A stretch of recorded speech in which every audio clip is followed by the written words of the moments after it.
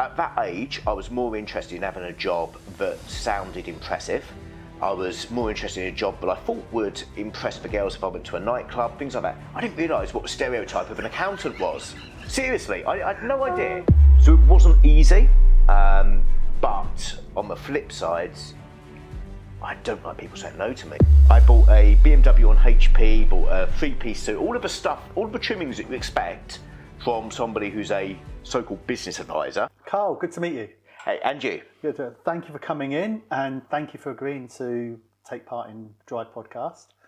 As I was sort of having a look through what you've done, which is a hell of a lot, particularly over the recent years, the one thing that jumped out when comparing and sort of looking at your career history is you originally left school early on to go into hairdressing.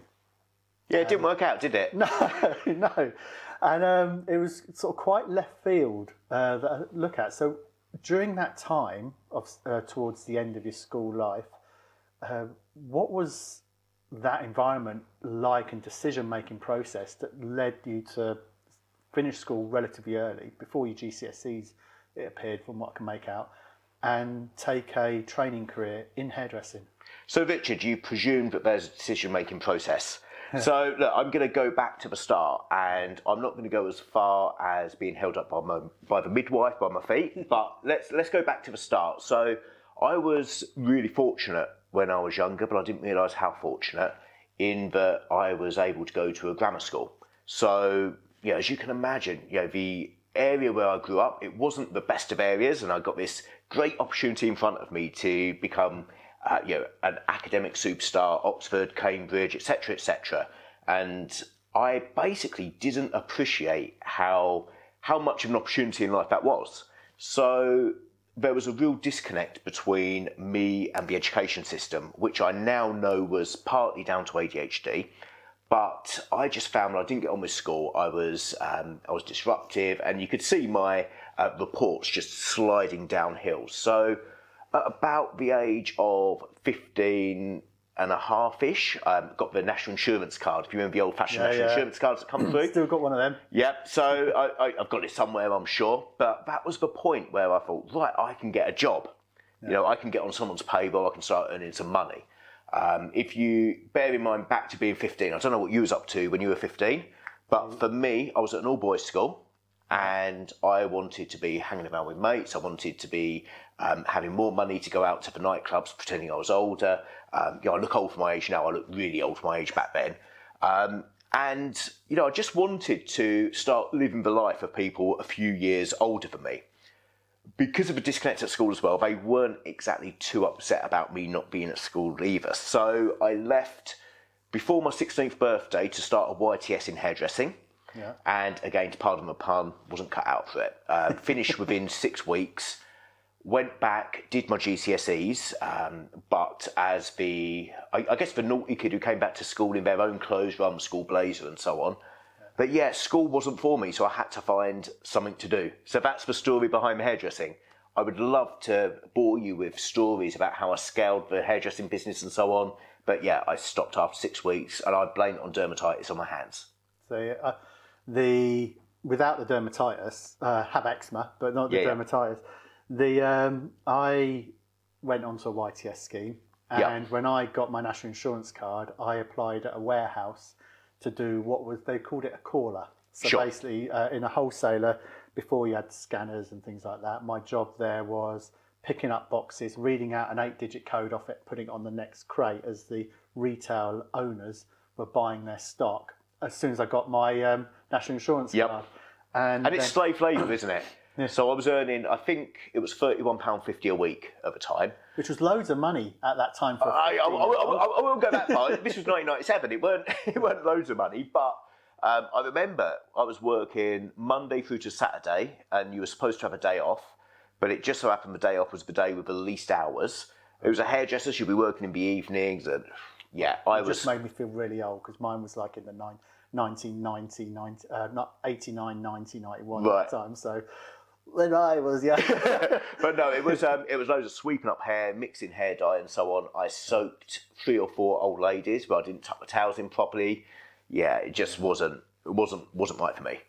So you made the decision then to go back to school and do your GCSE. Yeah, so I didn't go back to school, but went in to do the GCSE exams. Right, yeah. And was that a conscious decision to do the exams, or was it more of a case of you had to do them? Had to do them, yeah. And then your first job was in accountancy. Yeah, so that happened in December 97. So obviously these things were a bit blurry on timings and so on, but I remember around the time of Princess Diana passing away. Obviously that's a pivotal moment, but we all remember where we were. I was working in a supermarket at that point. Yeah. So I seem to remember, and again, could be wrong on the order of this, but I seem to remember I started at college. So yeah, did the sort of 6 weeks off, messing around as always. Decided to go to college, and that lasted about 2 or 3 weeks. And this isn't the typical university dropout story that everyone says.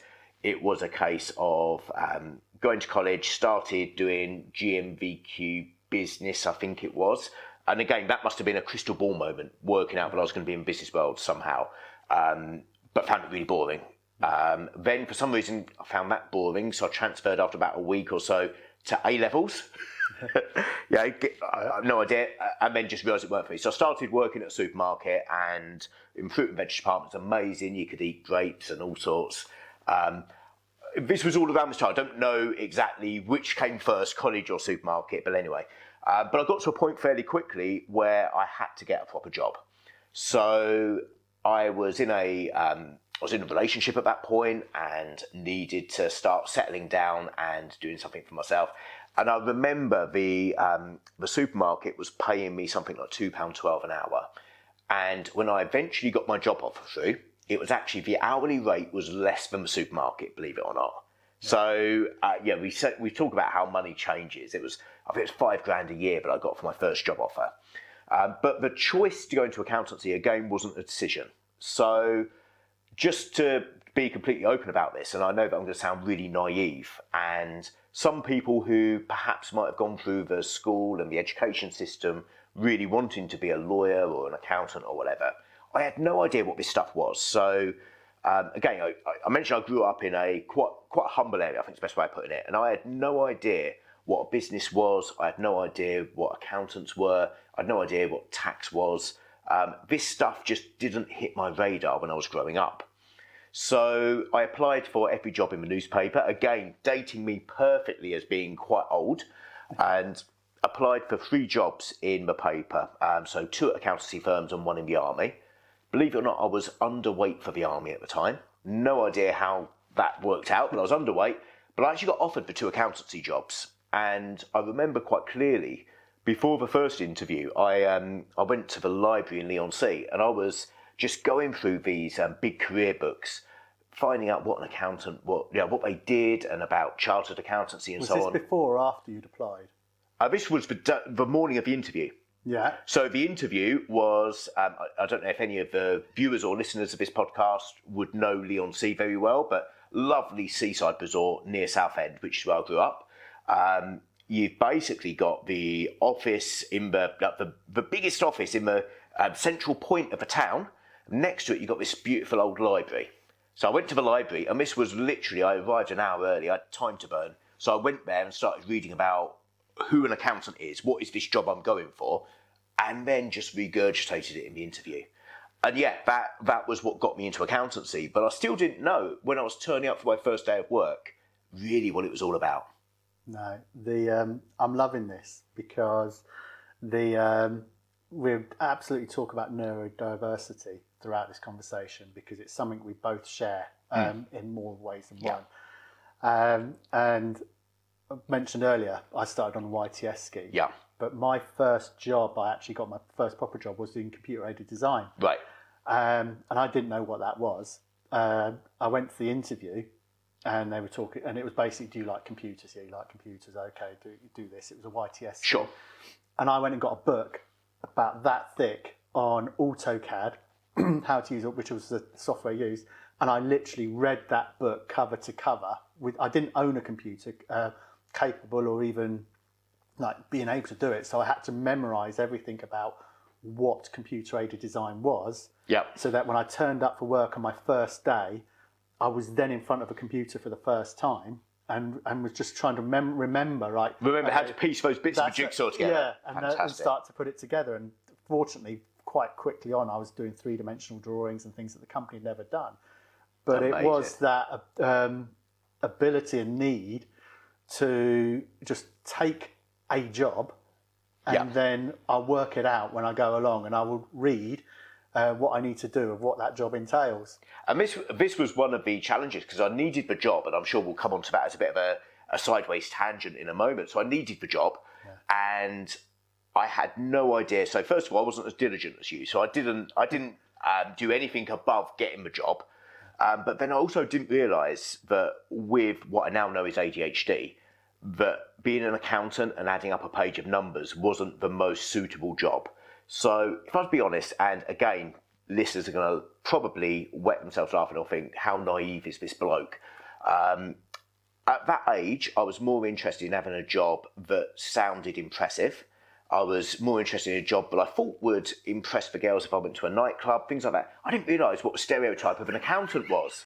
Seriously, I had no idea that people would think, when you say the word accountant, most people would think... Glaze over. Yeah, most people would think, probably 60 or 70, glasses, grey suit, grey tie, grey briefcase, grey everything. I had no idea. I thought that it's in finance, it's got to be great. And I've seen these people a few years older than me going into the city and doing stockbroking and so on.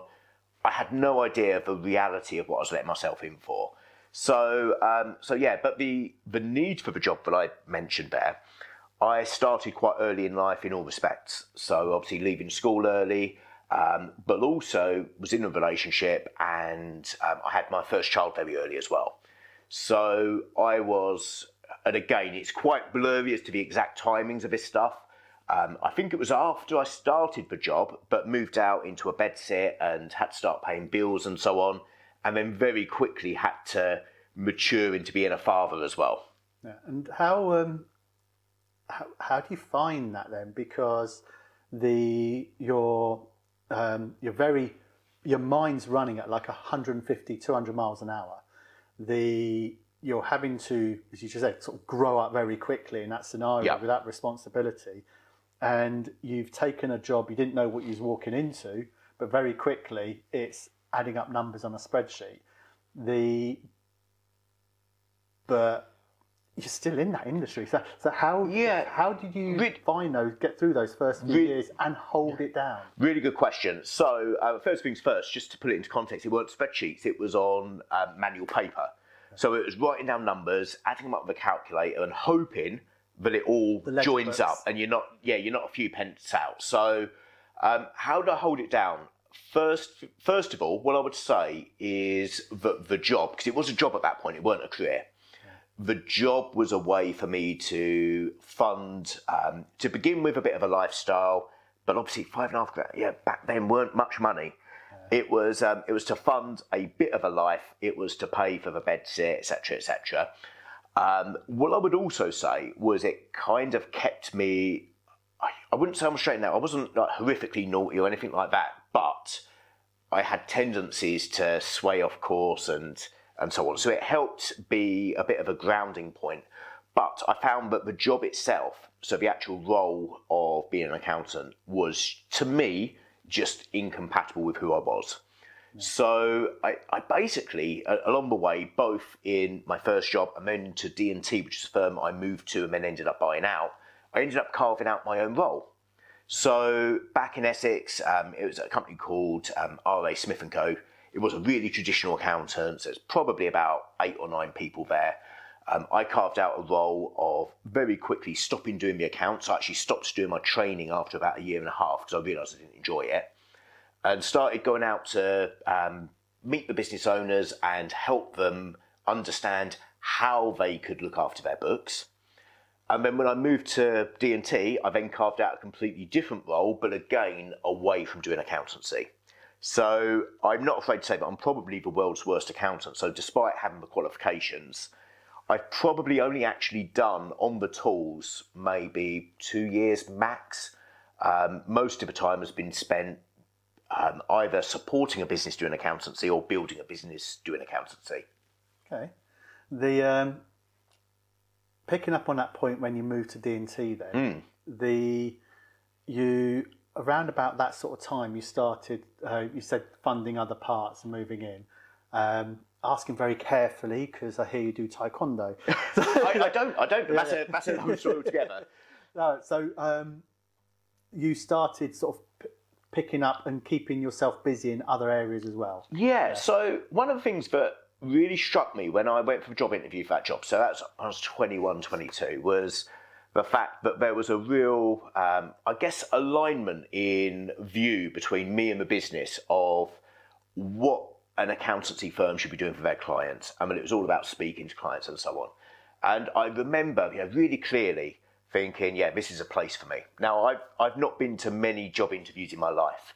So I had my job interviews back when I was 16, and then this one was a bit of a formality because I kind of walked into the role due to various circumstances. I knew people there and so on. So it was a real eye-opener that, you know what, this is a place that could work for me. It will allow me to carve out my own role, do what I want to do. And again, had to start by doing a year's worth of on the tools as I've had to at the last one before they realised that I was absolutely correct when I was saying that I was the world's worst accountant.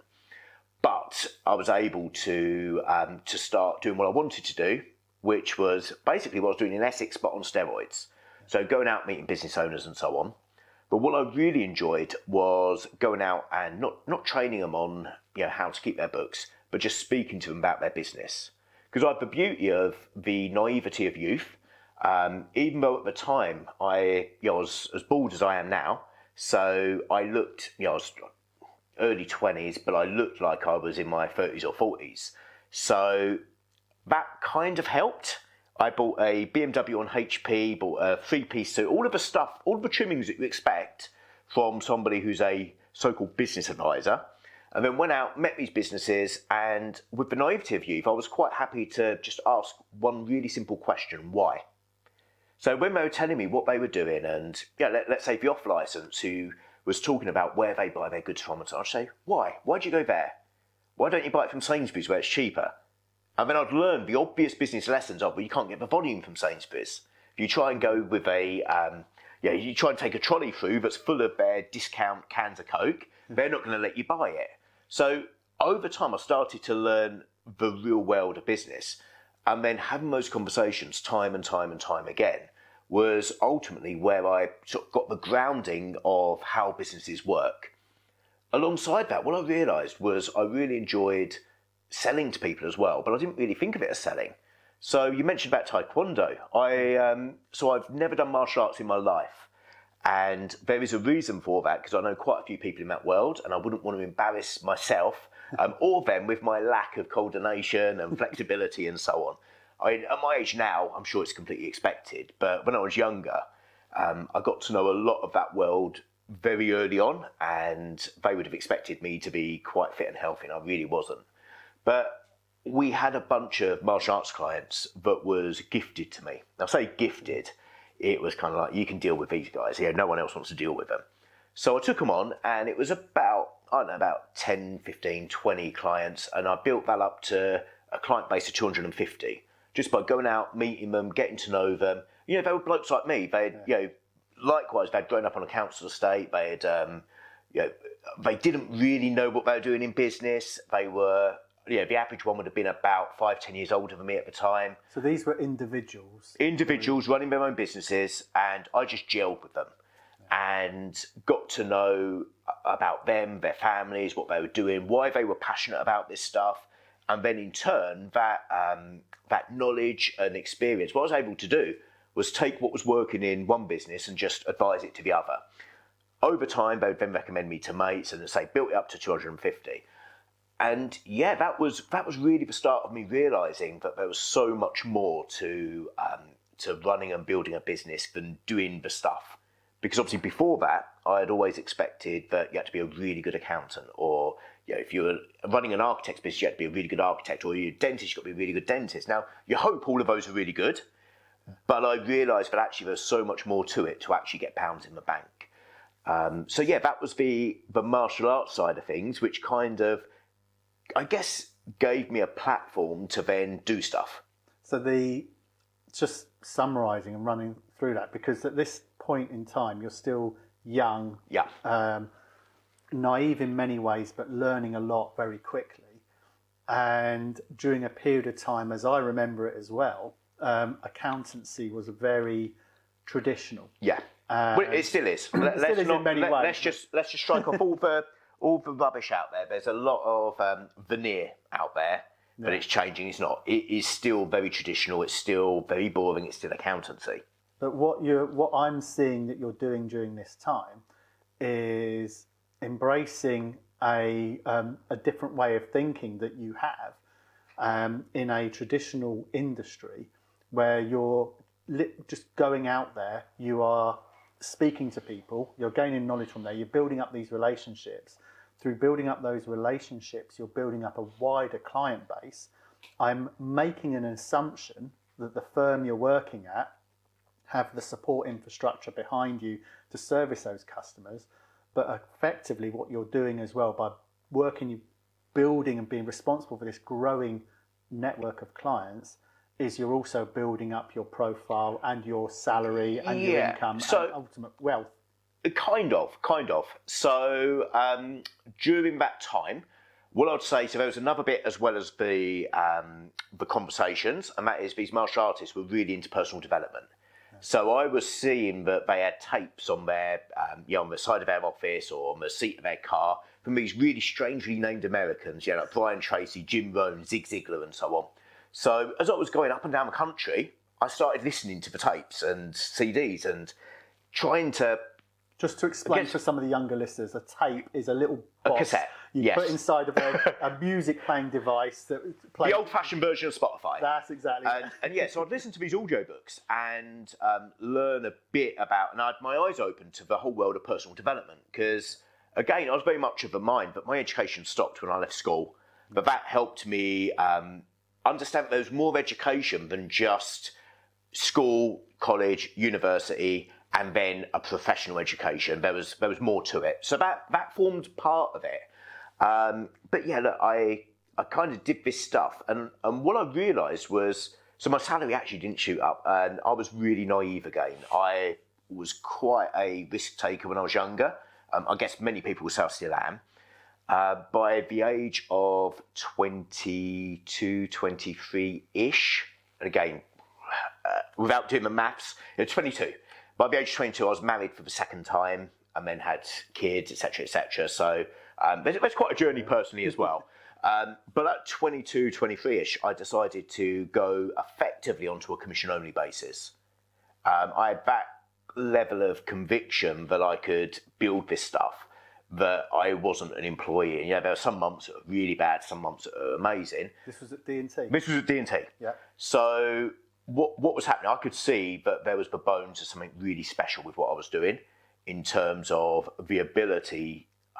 Again, this sounds really big-headed, but like that, get new clients. I knew I could build it. And I saw that you had a very traditional business model where partners had clients and so on. And here was me, certainly the least experienced in terms of doing accountancy, because by 2005 I had the qualification, but I was the least experienced on the tools, but I was winning clients left, right and centre. And before long, I had more clients than the other partners combined. So I knew that I was onto something quite special. Why do you think that is? I think there's loads of reasons, some of which I'll share, some of which I won't share, because obviously, everybody's different and everybody has their own way of approaching things. Yeah. But for me, what I guess identified as the important part of a business advisor is it's actually not about how much you know, it's about how much you care. That's the old quote from, I think it's Benjamin Franklin possibly, people don't care how much you know until they know how much you care. But also how you can translate things into plain English. And what I saw was, and this wasn't just within sort of my own business, but this was across the board, was that people who advise businesses often like to make the problem bigger and scarier, and then use really big words to show how clever they are and how they can fix it. And actually, that's not what a business owner wants. a business owner just wants to be able to sleep at night. Yeah. And people lose sight of that sometimes. So I think it was the ability just to be a calming influence on the business owners, but also the fact that I far more naturally aligned towards a salesman, marketer personality. And when I say marketer, I mean creative marketer rather than data-driven back office marketing manager. I'm much more that way inclined than the detail and the diligence that's needed to be an accountant. I'd agree with that as a sentiment overall, in that if I think back to my very first accountant, it was I almost felt small dealing with the accountant, where having somebody who was more peer on my level would have made me feel so much more comfortable. And if they literally just broke things down and said, yeah, just that's fine. What that basically means is this. Yeah. Rather than, oh yes, I know, we'll deal with that. Yeah. Is a much more personal approach, and I can see would pick up clients a lot quicker. Yeah, and I also noticed something. So again, I mentioned that when I moved to D&T, I realised in the sort of first conversation that they were different and we were aligned with it. And one of the things I did was shadow one of the partners in their meetings, and he would sit down and there was no talk about the accounts at all. Okay, nothing. It wasn't about, the meeting wasn't about tax or anything like that. He would just say, oh, so what's your goals for next year? And then just start talking about the business. And this was like, wow, you can do this stuff. Because I'd never been in those kind of meetings before. But he completely undermined himself because he'd always walk into the meeting with a analysis pad, which is the grid paper accountants used to use to do the numbers, and a calculator. So I just did what he did, but without the accountant's merch.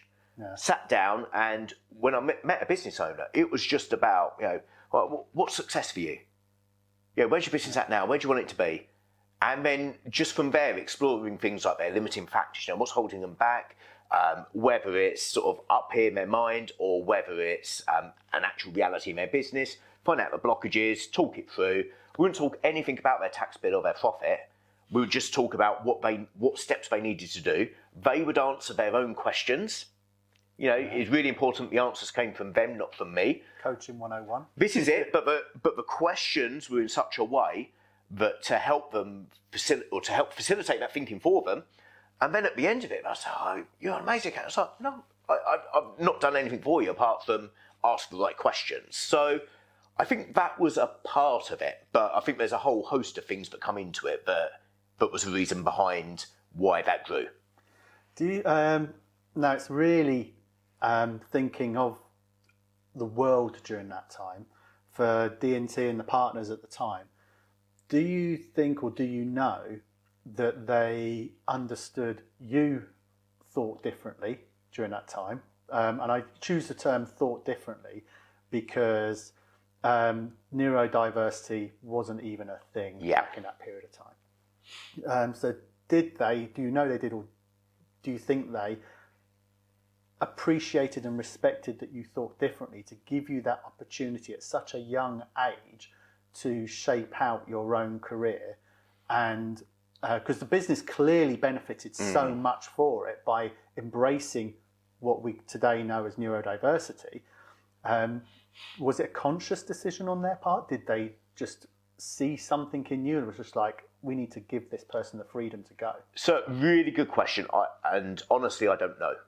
I can't answer that. So I didn't know myself that I had ADHD until I was about 28, 29. And I was probably one of the first people to be on that kind of path because I think ADHD was known before then, but it certainly wasn't an abbreviation I knew. And I bumped into someone I knew outside my offices, and he's he's a client, he's a fellow business owner, etc., etc. And we were just talking. He said, I've been diagnosed as ADHD, and you need to get diagnosed because if I am, you bloody well are. That was his words. Yeah. And I kind of rolled my eyes at it, but I was having some challenges outside of work at that time. So I went to the doctors. The doctor confirmed that it was looking likely at that point, and that they said they couldn't do the formal diagnosis. They didn't tell me how to get a formal diagnosis at that point. They said, confirmed. We think you are given, because I gave them all the internet tests. You know how it is. When you think you've got something, you go on the internet, you search it, and you end up with cancer. This time I ended up with ADHD. But when on these tests, I'm looking like I've got 10 out of 10 and a gold star. That was when I kind of knew that I had it. But you're right, it wasn't something that would be front of mind or even back of mind as it is now. It was the unknown at that point. So did they know that there was some neurodiversity at play? I think they just thought I was a little bit odd. I didn't know there's any neurodiversity at play. I had no idea what it was. I had no idea that neurodiversity was a thing. I had no idea ADHD, autism, etc., were things that people could be. I mean, this sounds really offensive, but when I think back, when I was younger, you would think of people as just being a bit slow. That was the terminology that was used back then. And I think back and think, well, actually, that could have been dyslexia, neurodiversity. It could have been a whole host of things, but we didn't compartmentalise people into a definition because those definitions weren't known. So I might well have been defined in some way by them. Yeah. But I just don't know. I think whether they consciously understood, did or not, the proof in the pudding, in the sense that you was given that room to grow, and going back to what my statement a moment ago is, the business clearly benefited from it because they clearly got a much broader range of clients to sort of grow and move the business forward. Yeah, and that weren't without its challenges though, because it was a uncomfortable relationship. Yeah. So what you got to remember is the traditional accountants had a view of how a traditional accountant should be. So a good example is when the management buyout kicked off, I was told in no uncertain terms that I can't be part of it until I was 30. Right. Even though I started the process at 26, we did all the agreement of evaluations and so on, but we couldn't do the deal until I turned 30 because apparently clients would expect you to be that age to be a partner in an accounting firm. There was a hell of a lot of conflict with one of the partners who just didn't get where my vision was. It was totally different to his vision and his experiences of being an accountant. So it wasn't easy, but on the flip side, I don't like people saying no to me. So I just do it anyway, and I'm a big subscriber of asking for forgiveness rather than permission. So I just cracked on, and it was kind of tolerated on both sides. So when there's a 4-year window there. Yeah. So the MBO, management buyout, commenced when he was 26. Yes. It was actually delayed for 4 years, or delayed completing 4 years for you to be part of it at the age of 30? Yes. So that was what I was told. Now, bear in mind, I wasn't the driving force behind that MBO. Yeah. I think there would have been other factors at play. Probably the founding partner's retirement age would have been part of it, when he wanted to drop off and so on. But yeah, there was a whole host of reasons why that was a long process. But that long process actually gave me a good amount of time to really ramp up that business during that time as well, and prepared us for what came shortly afterwards. So during those 4 years, that was when I was head down, growing the business, and from 2007, that was where we really doubled down in the franchising world, built our reputation there. And it was also... In that 4-year window? In that 4-year window, yeah. So it was a punt at first. Yeah, we had some martial arts schools, but we're looking to franchise. I went to the franchising shows with them in 2006, met a few people, just kept turning up. And then over time, we started working with loads of household brands. So that was the time where I was really on the tools in terms of driving the business, in terms of sales, in terms of marketing, and getting to the point where I could actually step back from some of this stuff and have other people do it for me. That leads into some of the questions I've got about how you go into and finance an MBO. Of course. Because you've got, sort of rolling back a little bit, so you've come from humble beginnings, and you said that your first step into work is funding a bedsit. Yeah. You're still in your mid-20s, approaching buying your employer with a group of other people within there. How do you even go about approaching to buy a company in such a short space of time? Not in the way I did. So look, I was really fortunate that I was able to, I guess, use the momentum of the growth of the business and the direction in which I was going as a good proportion of the, I guess, sweat equity. My business partner now, Ben, he was able, he's very internally focused. So, we use the rocket fuel and traction methodology from Gino Wickman. Fantastic books if you haven't read them, but they set out the way that you can run a company. But one of the suggestions is that there's a partnership in every company. There's the visionary and the integrator. Ben is the stereotypical integrator. Very pessimistic, very internally focused, very detail and operationally driven. I'm very much the big picture thinker, come up with loads of ideas. Again, sits with where I sit from a neurodiversity perspective. So Ben was fortunate enough to have access to funds through his background. He couldn't have had a more different upbringing from me. Yeah. He probably would laugh if he hears this because it is actually untrue. But my little flat in the block of flats where I grew up, like when I was a kid, his house was probably bigger than the block of flats. So that's kind of the chalk and cheese from that side of things. He was private school, so on. I was the kid who got really lucky, got into grammar school, but was the only council estate kid in grammar school. So we had very, very different life experiences up to that point, but he was able to bring some money to the table. But the MBO itself, there was actually 2 MBOs in short succession. And that's important because they were both done in very different ways. The first one was a combination of the money coming in from Ben, a vendor loan where we paid off over time, and we were advised at the time that the best way to fund it was through an overdraft. Okay. Yeah, you're rolling your eyes, and I agree completely, because it really wasn't the best way. But we had our projections, we had an overdraft facility to help when the vendor loan payment started to buy it, and we did that.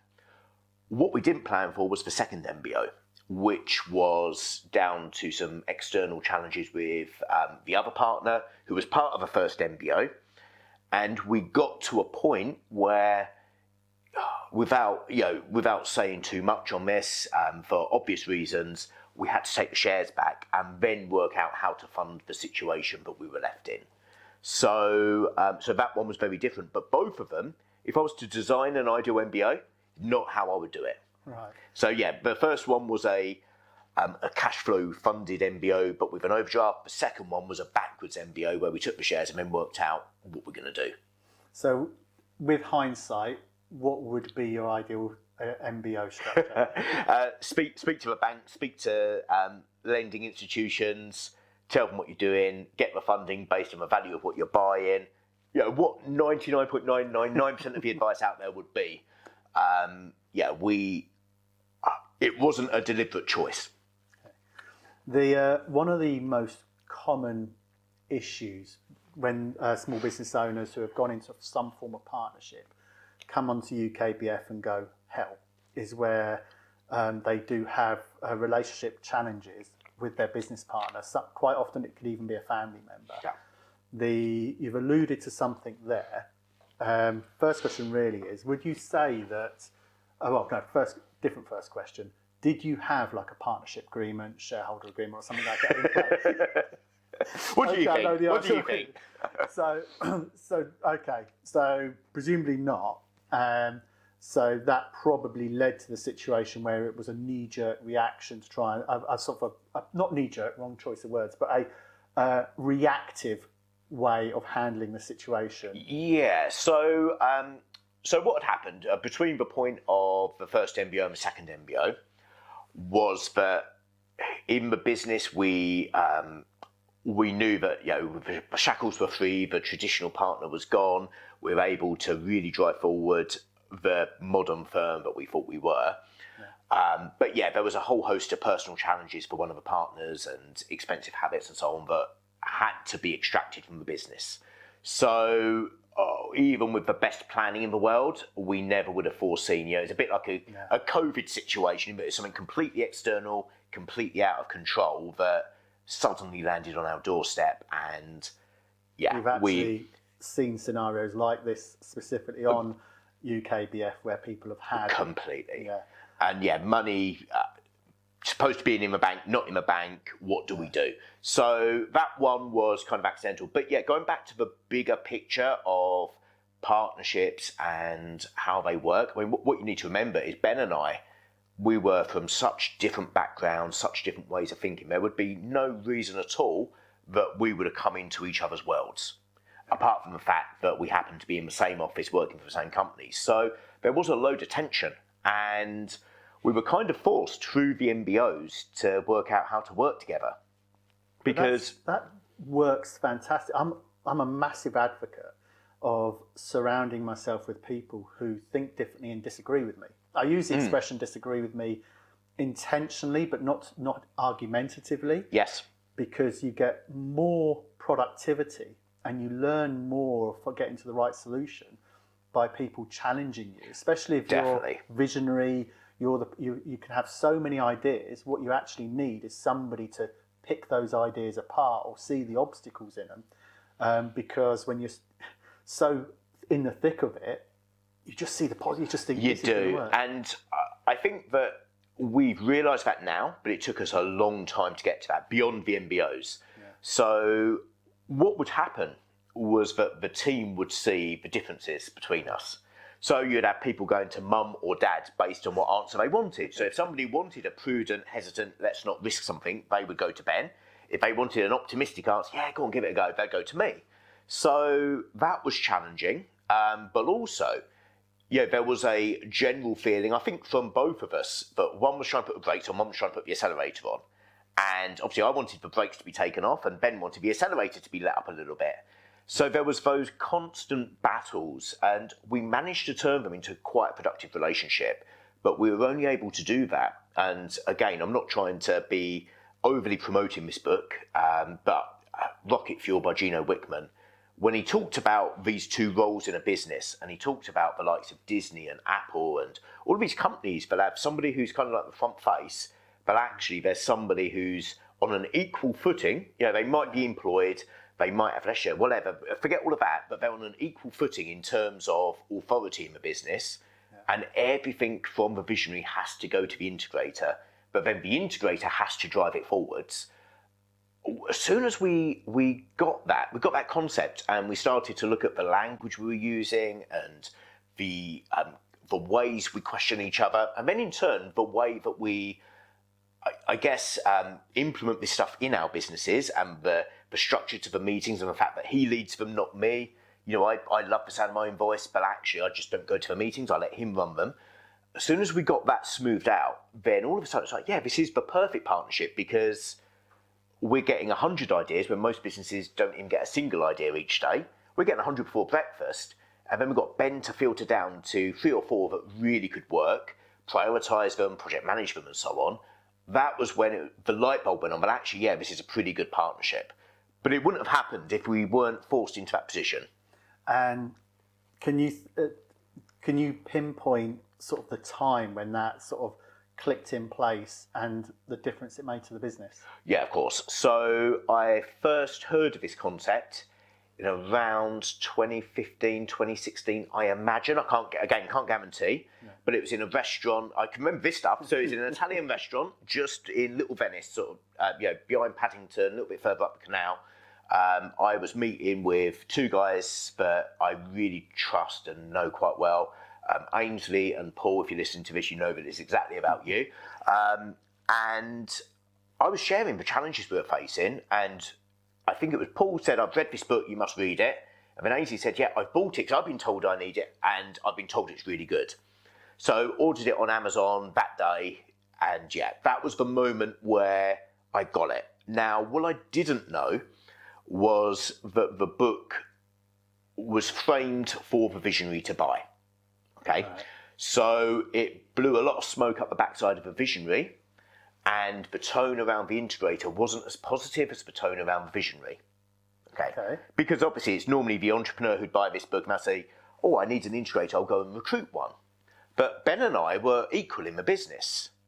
And in fact, he'd put the money in. Yeah, well, I put sweat equity, and he had cold hard cash on the line. So I, in my usual way, ordered the book off Amazon, but ordered 2 copies, one to be delivered to him, with a little post-it or whatever saying, read this. And he looked at it and it was like, the organisation charts and so on beneath me. It was like, oh my word. So it actually took longer to put into place because he had to get over that emotional hurdle. And we had to get to a point of how do we make this work for us rather than how do we make it work from a business book that's normally bought by a sole trader or, when somebody's looking to grow their business rather than having an established business. But yeah, it was mid 2010s that we stumbled across this. Yeah, and then how were the next few years like after that? Yeah, so fits and starts. It was a very rigid structure. There was times it worked, there was times it didn't. During that time, so from 2013, I think 2012, 2013, when the second MBO was done, the business was being built by design for me to step away from it as well. So that was when I started writing my books, speaking on stage, all of that kind of fun stuff, which I'm sure we'll come on to in a moment. And yeah, it was part of building that structure to allow me to do that. And yeah, as with all of these things, it was sometimes 2 steps forwards, 1 step back. So we had to just test what worked, go back, fix things.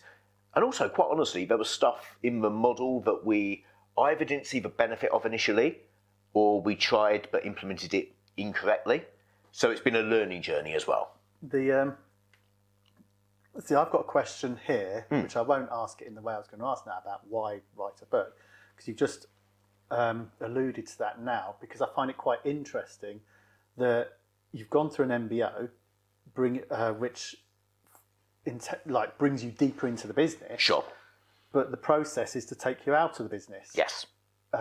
So why that process? Why make that happen? Well, yeah, sure. It obviously didn't happen because he's still there, but why was that thought process there? So yeah, in terms of where I am today, so I'm serving as chairman of a business, but it's a hands-off role. Yeah. By the time this is released, that might change. So watch this space. But anyway, I guess for me, what I saw was the ability to create a business that wasn't reliant on any one person. Yeah, that was the key thing.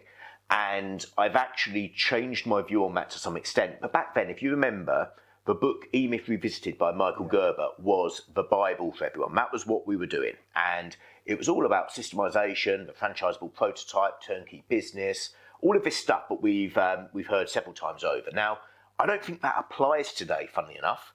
But back then, the contention that a extraordinary business was made from ordinary people and extraordinary systems was correct, because if you put that in place, that stood you apart from everybody else. Yeah.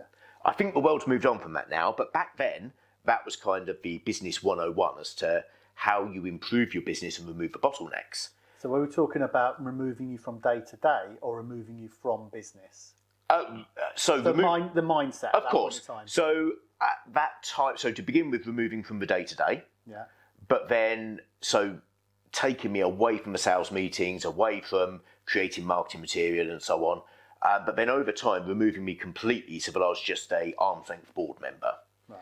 Okay, so that was the plan from day one of the MBO was, right, we're inherently lazy. How do we get other people to do this stuff?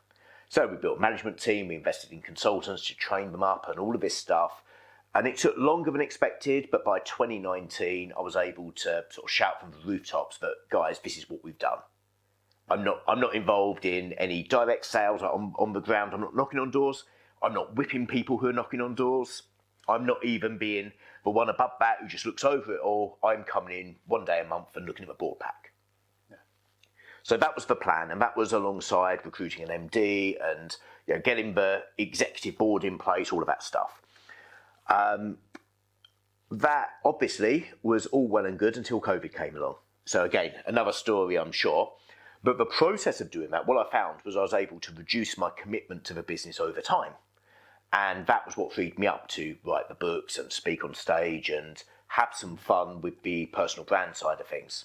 Yeah. And one of the things I picked up on is, again, something you sort of alluded to earlier when about going to franchise shows, live franchises, is you've appear from the outside chosen your niche. Yes. Well, yeah. How important was that? Absolutely vital. Yeah. And, I think with accountancy as a profession, there's a lot of dispute over whether you should have a niche or not. But wider for any business, it's really important to know who your customer is from a marketing perspective and a service delivery perspective. So if you look at Waitrose versus Aldi, they've both got an avatar of their ideal customer. Yeah, they know who they want, and it's the banding around it who they tend to attract. That was absolutely vital for us. And I saw the power of niching through the martial arts. So at our peak in martial arts, and we don't look after so many now, but we looked after 250 martial arts schools out of a total market of about 600 in the UK. And I had learned through, I guess through trial and error, how to totally dominate an industry. And it was really simple. It was getting involved in the governance. It was getting involved in the supply chain. It was becoming the go-to, basically becoming the glue of that world. Yeah. And then franchising was an opportunity we saw, and we didn't really know what the opportunity was at first. So as I said, I had a martial arts school. I'm rewinding back now to 2006, to the first expo at the NEC. Went with them, and I saw that there was a light bulb moment, that there's all of these businesses here. And yes, they've got a legal agreement, but there's something that could be done. And I didn't quite know what it was. We took on our first major network. So we'd taken on some smaller networks. Some of our businesses had started franchising. We'd taken on a couple of local ones, like a little pet sitting one and so on, but they weren't really big name ones. And then there was a big VAT case, complete sort of over here, big VAT case. I thought, this one could affect this really big franchise. I'm going to write a letter to all of their franchisees. Wrote a letter to all the franchisees saying we can help you with this VAT case. And it just so happened that pretty much 80% of those letters went to the franchisor, who's now sadly passed away, who picked up the phone saying, what bloody hell are you doing writing to all our franchisees? And we spoke to him, and then we realised that actually there was a service we could offer to head office, possibly, to the franchisees, of making sure that they were going to be okay with this VAT case. And then as we did that, we realised actually we've got access to all of their data. We know their business better than anyone else in the world, because franchisor hasn't got this data, we've got it. Franchisee only sees what's going on in their location. We see every location. And that was where the idea, the penny dropped of what the idea was that actually we could be that central point.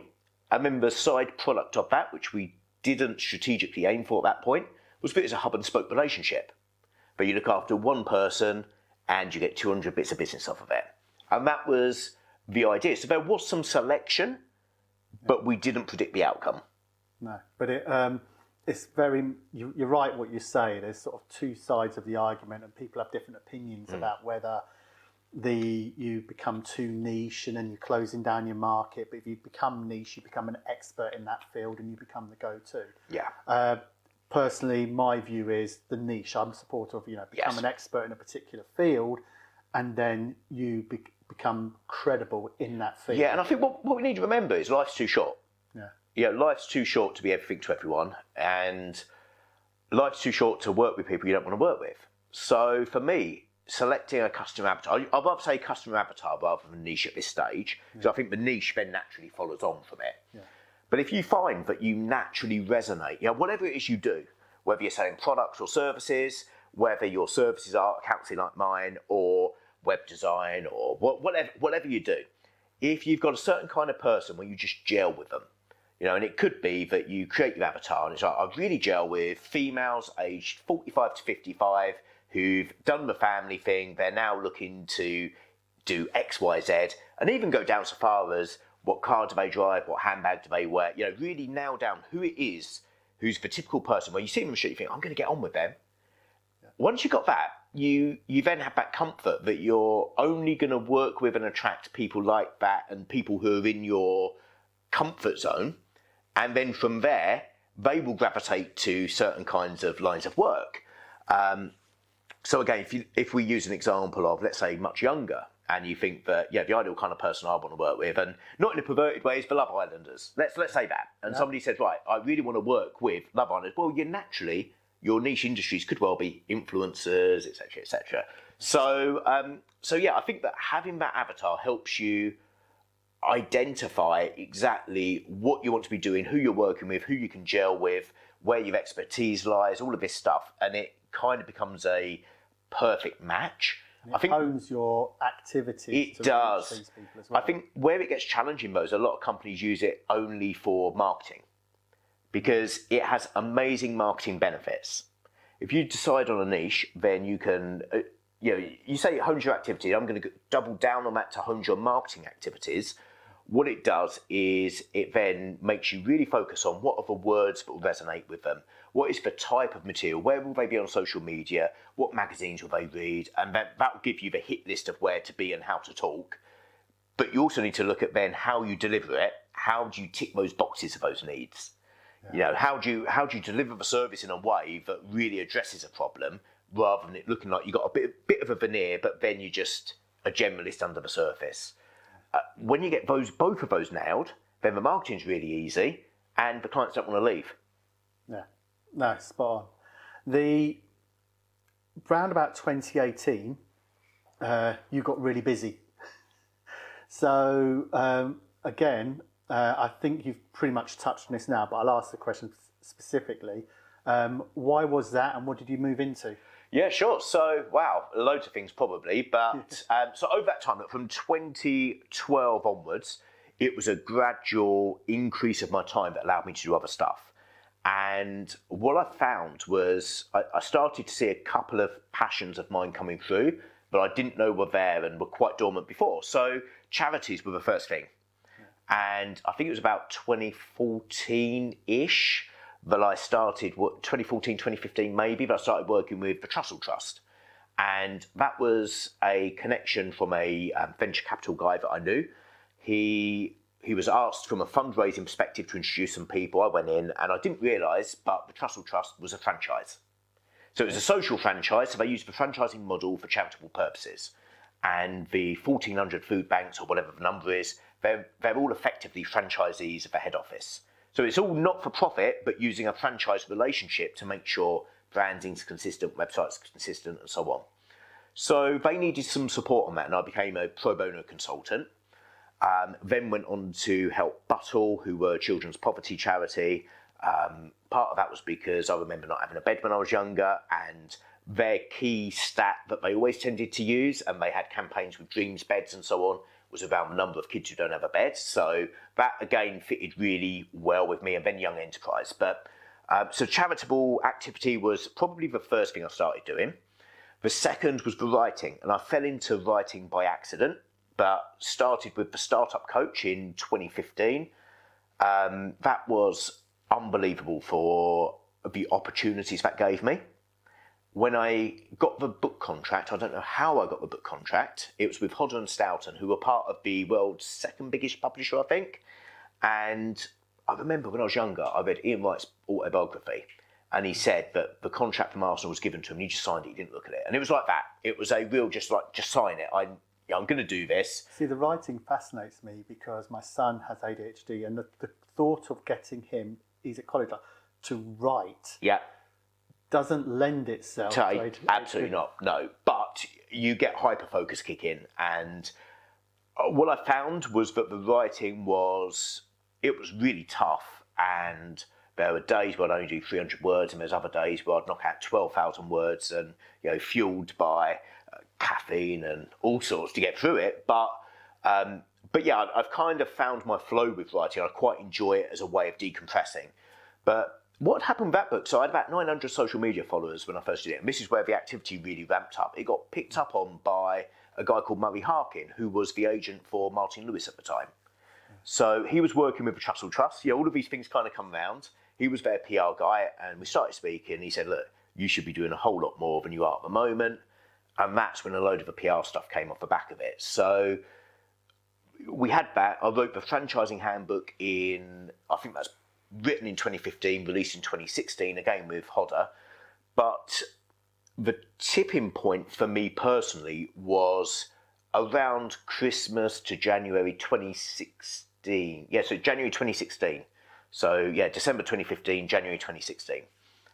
December 2015, things weren't going so well between me and my ex-wife. So we'd split by then, and by that point I had 3 kids. So the relationship with my first son was amazing. Still is, go to football, etc., etc.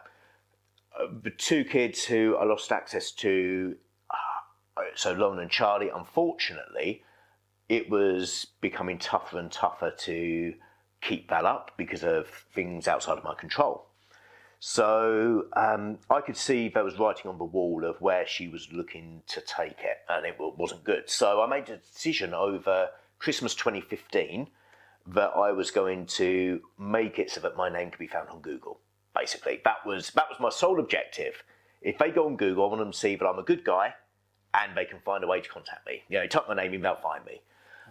So I started to look at all of this, I guess, personal branding stuff, but it wasn't called personal branding back then. Everyone's doing it now, but back then it was, Gary Vaynerchuk was doing a bit of it, but he was still heavily involved in Wine Library, and I think had just written some of his books. And there was a lady called Sarah Cordiner, who I think has now gone back to doing a job. I don't think she's doing all the personal branding stuff, but I watched some of these videos and so on, and there was something that really resonated with me. One saying from Gary Vaynerchuk, which is, an audience of one is better than an audience of none. So I set myself a challenge in January 2016, which was every day I wanted to get an interview with somebody, whether it's a blogger, podcaster, so on. By the end of January, I had 5 bits of coverage in the national press. Right? I'd never been a PR, never done any of this stuff before. Oh, there's something behind this. I think it was by April I'd employed, so I had obviously Murray as a publicist, I had a content creator, I had a copywriter for me. I started to have like a real team, and these were like full-time employees. It was amazing. And yeah, things just kind of took off from there, and that is, I guess, the foundations of where I was very busy and visible in sort of 2017, 18 onwards. And we've just started 2023. What does the future hold for you? Wow. So lots and lots of different stuff floating out there. If I just touch on some of that bit from maybe 2018 onwards, because I think that will give some context to some of the stuff I'm going to talk about afterwards. So when I stepped away fully from D&T, I got really bored really quickly and took over a National League South football club, which was crazy. So called Hungerford Town. So I don't know how well you know the league structure of the UK. I don't follow football, but I have heard a saying that if you want to become a millionaire, start off as a billionaire and buy a football club. Yes. So we didn't buy it. Hungerford was actually a community-owned club, but it was certainly there or thereabouts the highest-ranking community club in English football. So it's them and Concord Rangers were the two that were, they're swap league places. I think at the moment Concord will be the highest because Hungerford aren't doing too well, but we kind of fluctuated. But the league structure in the UK, so you've got the Premiership, which obviously everybody knows. Then you've got the Championship, which is a really good level. And then you've got League One and League Two, which in reality probably should be part-time, but they're full-time professionals. You then got what in old money was known as the Conference, which is National League. Which is National League, and that's made up of National League and then National League North and South. So you've got 6 levels. 4 are full-time professional, 5 used to be semi-pro, but is now professional, and then Hungerford were at that 6th level. Okay, so it's a really, whilst Hungerford Town might sound like a really tiny club, they were massively punching above their weight. And by that point, I'd moved to the area, and it was just so happened one of my mates had retweeted something, and a guy called Fraser Digby, who used to be a goalie for Swindon Town and Man U and a few others, and he retweeted that they were looking for someone, and I threw my hat in the ring. Somebody else threw their hat in the ring, and again it was we got together, we talked, we can do this together. And we took over. So it wasn't an acquisition. Really important to note that because it's a community club and should always be a community club. But yeah, I did that. And that was an amazing learning journey. It showed me the reality of the football world in so many ways. And I learned how to pull a pint. I learned how to run a bar. I learned how to separate groups of gobby kids in the crowd and have pint glasses thrown over my head, all of that kind of stuff. I got lumbered with all those kind of jobs, but I had this vision of a football chairman being a really glamorous role. You know, anyone listening who's into football might be in the Premiership. Exactly. You know, I had this vision that it would be directors, boxes, so on and so forth. I was clearing birds' mess off the stands. It was a real roll your sleeves up, get stuck in. But it was great because it was for the community and really good team. So yeah, that was part of a journey. And obviously the book Boss It, which I've done most recently and was probably the most high profile of my books, that was part of it. So there was a load of stuff going on behind the scenes, which kind of led us to where we are today and what's in for the future. And the truth is, Richard, I don't know what I want to be when I grow up. No. I still don't. I still don't know what I want to be when I grow up. So what I see is the world has been totally unsettled certainly over the last couple of years, but that disruption and lack of being settled was there for some time. I think COVID just amplified it for us all. And I think that we've all had a realisation during COVID that we've only got one life, and our mortality has been brought to the forefront of what we do. An interesting aside to that was my book Boss It was very much originally intended to be a business book, basically the startup coach, but done properly. Now I know how to write. Yeah, that was what it was intended to be. It was intended to be a more narrative version of Startup Coach, because Startup Coach was a series book with a defined structure and tone of how it's to be written. Boss It, I was given complete freedom. It was like, just get on with it and show us the end product. So I wanted it to be rectifying the stuff I'd done before, but actually people took very different messages from it than the messages I was intending to give. And it ended up being around mindset and all of that kind of stuff. So yeah, that leads me to where we are at 2023 and where do things go forwards. We've got big plans across the board, quite frankly. D&T, we've got some ambitious plans because we see huge opportunity within the accountancy space to do things in a different way to how they've been done before. That's not just a tech thing, which most of these plays are. We actually see something a whole lot bigger than that. From a writing perspective, I've not only got books 4 and 5, but I've probably got up to book number 15 mapped out and ready to go.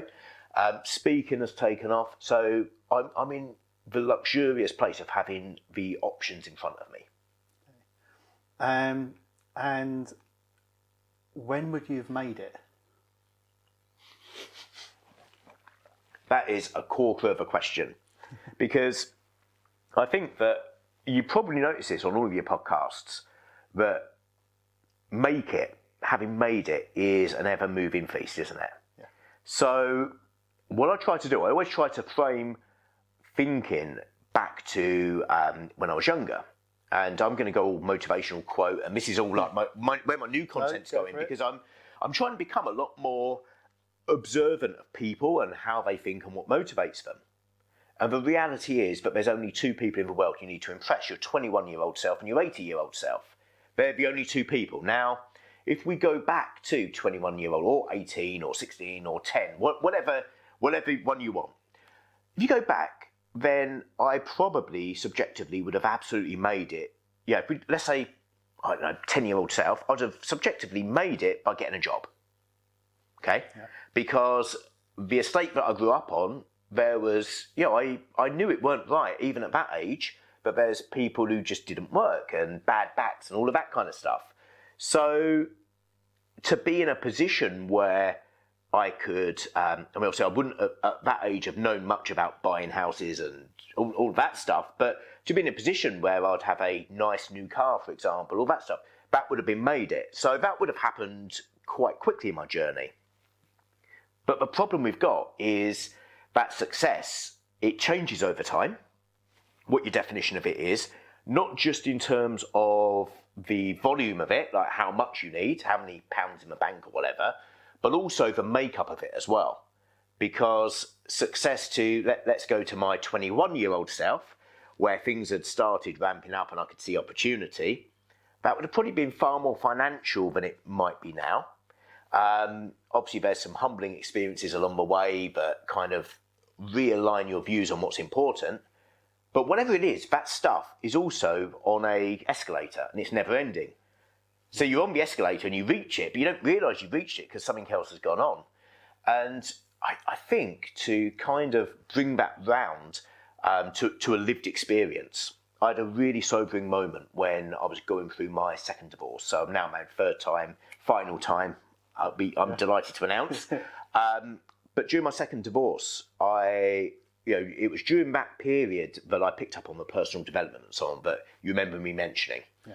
So I was listening to all of these cassette tapes, but also reading the books and so on about goal setting. And I had a moleskin notebook and I wrote down my goals. And my goals were, I wasn't afraid to put material goals as well as achievement goals. But there was things like what I wanted to be earning. There was things like, I wanted Range Rover Sport. I wanted, it's embarrassing looking back at it now. Some of this stuff was in fashion back then, went out of fashion and back in fashion, like the CP Company jacket. There was the Creed aftershave, churchy, all of that stuff I put in there. And then when my personal life seemed like it was just like a complete mess, it was like completely blurry and so on, I found this book and I looked at it, there's a cold chill coming through me when I read it. It's like, I've got all of this stuff. And I was wondering why I felt so empty. So it really is, I've had the realisation myself that I'd written this stuff down, committed it to paper. 5 years later, I'd achieved it without realising I ticked the goals off. I gave a talk at an event once, years and years, many years ago. I was going through a phase, I was winning a few awards for a business I used to own at the time. And at that time, I was winning these technology-based awards, but I didn't have loads of money. Yeah. And I think, what car did I have? I had a beaten up Rover 75 I was running around with. And several years later, we were cleaning up all our IT and I found the speech that I'd wrote. And in there it had, I may not have, and I was talking about family, I may not have the Mercedes car or the house, country house, but I feel much richer with my support my family. So words along those lines. And when I read it, I was like, I actually drove a Mercedes at the time and I did have a village house I was happy with. And I was just thinking, this is surreal. Yes. Exactly that same feeling. But it doesn't feel enough, does it? No. And that's the really strange thing. So it is that constantly moving goal. So this is where my personal, I guess my personal content is coming in now, is I've learned some of this stuff the hard way and some of it through reading books about it where people have told me and I believe them. The stuff I've learned the hard way was where I didn't believe them and had to experience it myself. Yeah. But we're led down a path, and I mean, we could unravel a whole few hours of conversation around the lack of role models for men at the moment and the challenges we've got coming in society with all of this stuff. But we are led down certain paths, whichever paths we choose.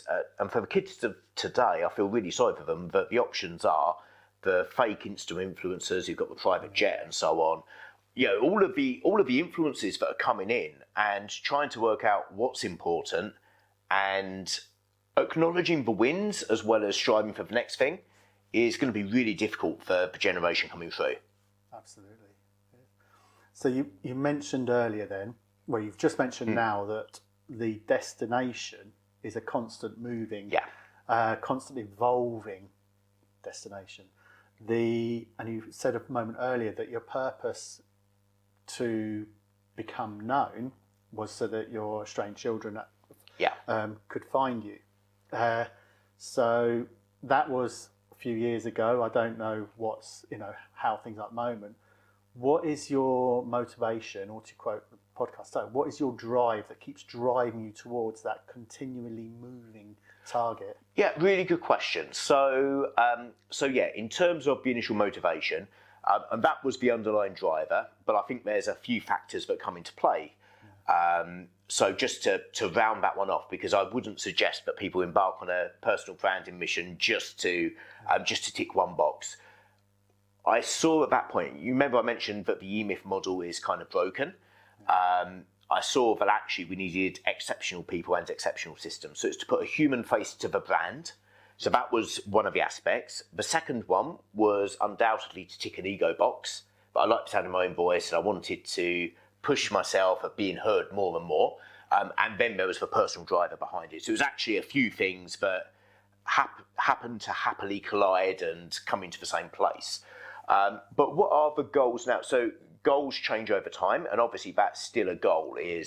But not just for them. It's actually for kids, grandchildren, and so on. I would like them to look back and see a bit of a legacy left. But there's also a very specific goal with my youngest son, Junior, who's got some real grave challenges in life, and it's looking like we're going to have to provide a substantial financial provision to make sure that he's taken care of down the line. So yeah, that is, unfortunately, it's a material goal, but it's to make sure that there's enough cash in the bank to pay for carers and so on and so forth. They don't come cheap. So that's a bit of a goal as well. But I think one of the things that I always try and remember, to move away from the destination goals, one of the most eye-opening books that I read, and I struggled to read all of it, but was The Power of Now. I'm sure you might have come across it, Eckhart Tolle. Yeah.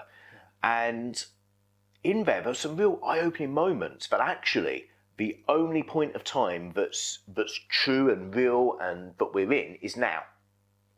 Yeah. And everything behind you is either faded memories and happy smiles of what it was and nostalgia, or regret and guilt. And the future is just opportunities or problems, but they just detract you from where you are right now. So what I'm trying to do, whilst I've got targets to aim for, I'm trying to make sure I actually focus on what we've got right now, right in front of us. That's so true. Last part, because the purpose here was also to give insight and help to people who are starting up. If you're stood in front of a young person who might be facing mental health challenges or neurodiversity challenges, what would be your top 3 pieces of advice you would give to that person? Really good question. So I think that mental health is talked about far more often now, and particularly neurodiversity. I mean, I still don't know, and please correct me if I'm being politically incorrect, of separating the two or combining the two. I don't know. It's kind of, we know it's all up here. Yeah. We know it's in the head, but I still haven't worked out where that sits. So I apologise for any listeners who might be offended by a turn of phrase that I use on this, but I'll try and share from my own experience rather than any theory or what we're supposed to say. I think the first thing I would say is not to be afraid of seeking help. And I was afraid of seeking help for my ADHD for, 13 years. Okay. So when I realised I had ADHD, by that point I was quite egotistical, and part of that I perhaps falsely correlated what I had done in business and the fact that I'd been able to buy this firm out, and now we were at that point I was at the point of scaling it, and then I had the plan of where I was going to step back. I felt I was unstoppable. I thought I was immortal, but I also felt that I didn't, behind the scenes, I didn't want to change anything that could have been the driver of it. Yeah. So I see a lot of people now, and this is not to attack them, but who wear ADHD as a badge of honour and say it's a superpower and all of this stuff. And I kind of get that argument, but also I think that I look at the challenges I've had with it, and I wish that I would have been medicated sooner. Because, let's be honest, the kid who left school at 15, let alone the stuff I was getting up to both in and out of school at that time of my life, I look at all of the personal challenges I've had along the way, and which could have been driven by the challenges there. I look at the binge eating, where dopamine hunting, because ADHD is a result of your brain not produce, or I think it produces but doesn't pick up on the dopamine. I don't know the science of it, but it's something to do with dopamine. So you indulge in dopamine hunting, which is why there's a higher propensity to become stuck into some really bad places around gambling, drugs, crime and so on. For me, luckily, I had the mild version of those, which was binge eating and online shopping. And I see it now.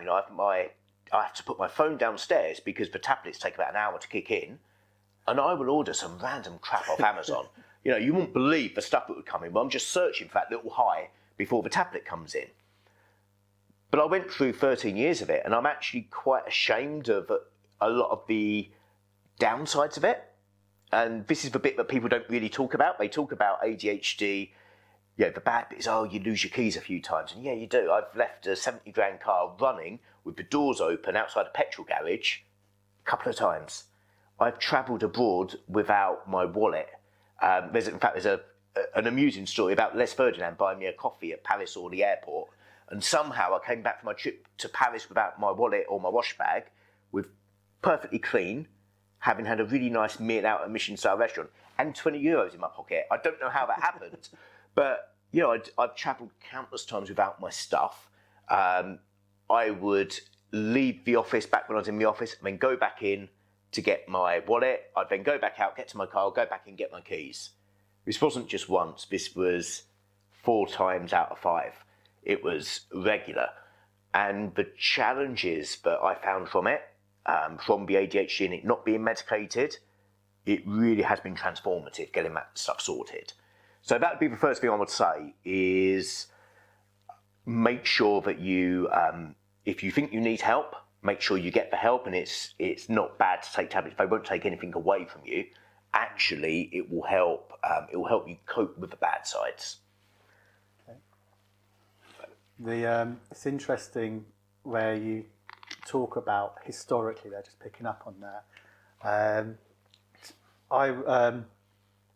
On a different perspective, I was asked a question once.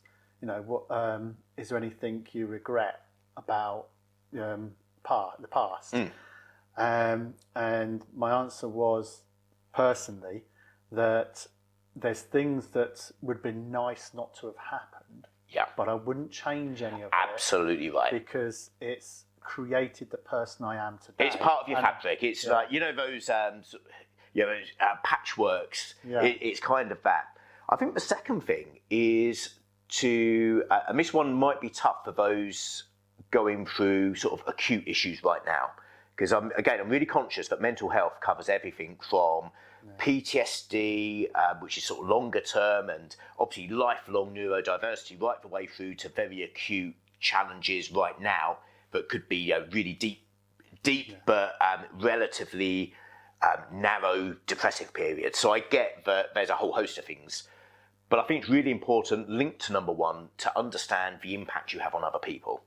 Okay, and I think that whilst we're in a world where we can talk about how we're feeling, and we can talk about, we can openly, blokes talking about mental health was unheard of, like 5-10 years ago. We openly talk about it, and that's to be welcomed, but we talk about the impact on ourselves. We need to actually explore the impact on other people as well. So it was actually my son Junior that pushed me towards medication, and seeing his challenges, but also the impact he has on the family. So Junior is a remarkable little kid. He's really happy. So I don't know how he's happy, because he's going to kill me when he grows up, if he ever gets hold of this. He's 6, he's not talking, he's in nappies, he's got some real challenges in life, global development delays. He's going to have difficulties in his life going forwards. But he was diagnosed with autism at the age of about 18 to 21 months. It was sort of at the late part of being 1 coming up to 2. And many people might think that's really too early and you can't tell, but maybe it's a self-fulfilling prophecy, but it's kind of clear that that's where he's at, and that's what was picked up so early. We found out because he wasn't turning his head, so he wasn't recognising his name. Me being me, I took the rather blunt approach of testing his hearing. Rather than going to the doctors, I got a saucepan and a metal spoon, whacked it, and he didn't flinch.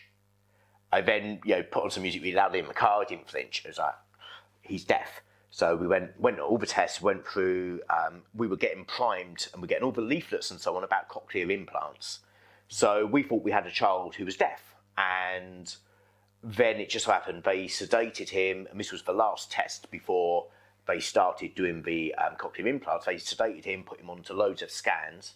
They said, well, his ears are receiving the noise perfectly fine. It's something to do with the link between the ear and the brain. And that was when we went on the autism journey. But what's become clear, and unfortunately with the challenges of private diagnoses only being done virtually at the moment, they've, like a lot of businesses, they've seen the cost savings of doing things over Zoom. That's a whole other story. And if you're doing stuff only by Zoom, get out, start shaking people's hands. It's a lot better.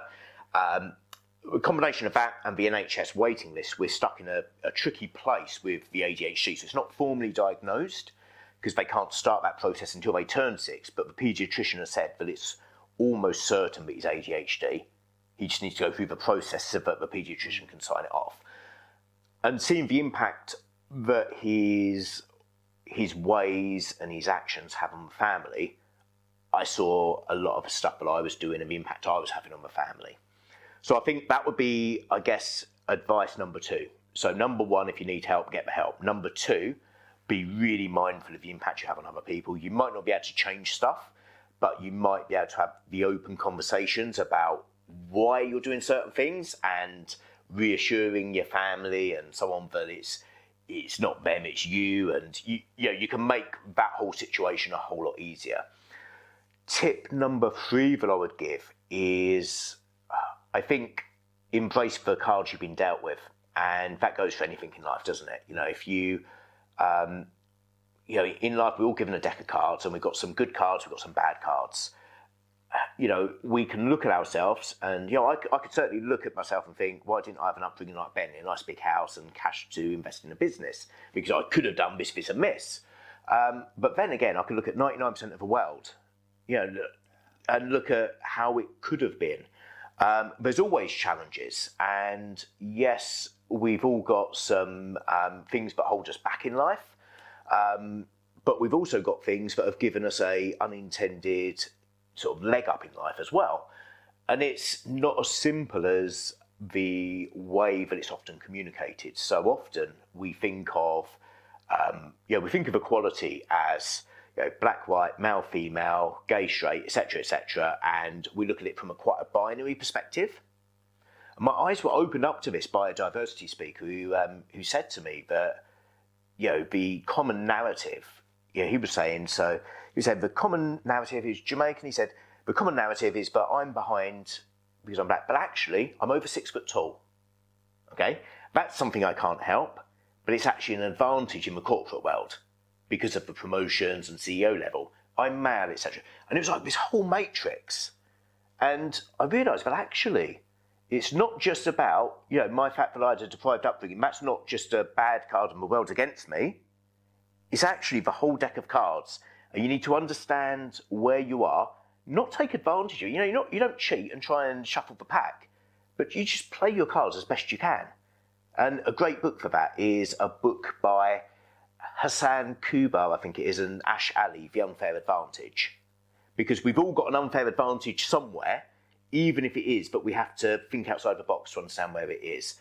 And from a neurodiversity and mental health perspective, that unfair advantage is something that we need to understand, embrace, and make the most of. Because neurodiversity in particular, the fact that we think differently, it might be seen as a disadvantage to society, but actually it's a huge advantage, hopefully like I'm doing in what is a very non-ADHD world in accountancy. It helps me stand out. Last one, if anybody'd like to work with you, Carl, how would they find you? Oh, wow, good question. So I'm a social media whore, but I'm dreadful at responding to messages. So social media is the best place. I know that, by the way. So social media is the best place, but obviously with the way that all of the bots and so on work, it's a really bad place to try and get hold of me.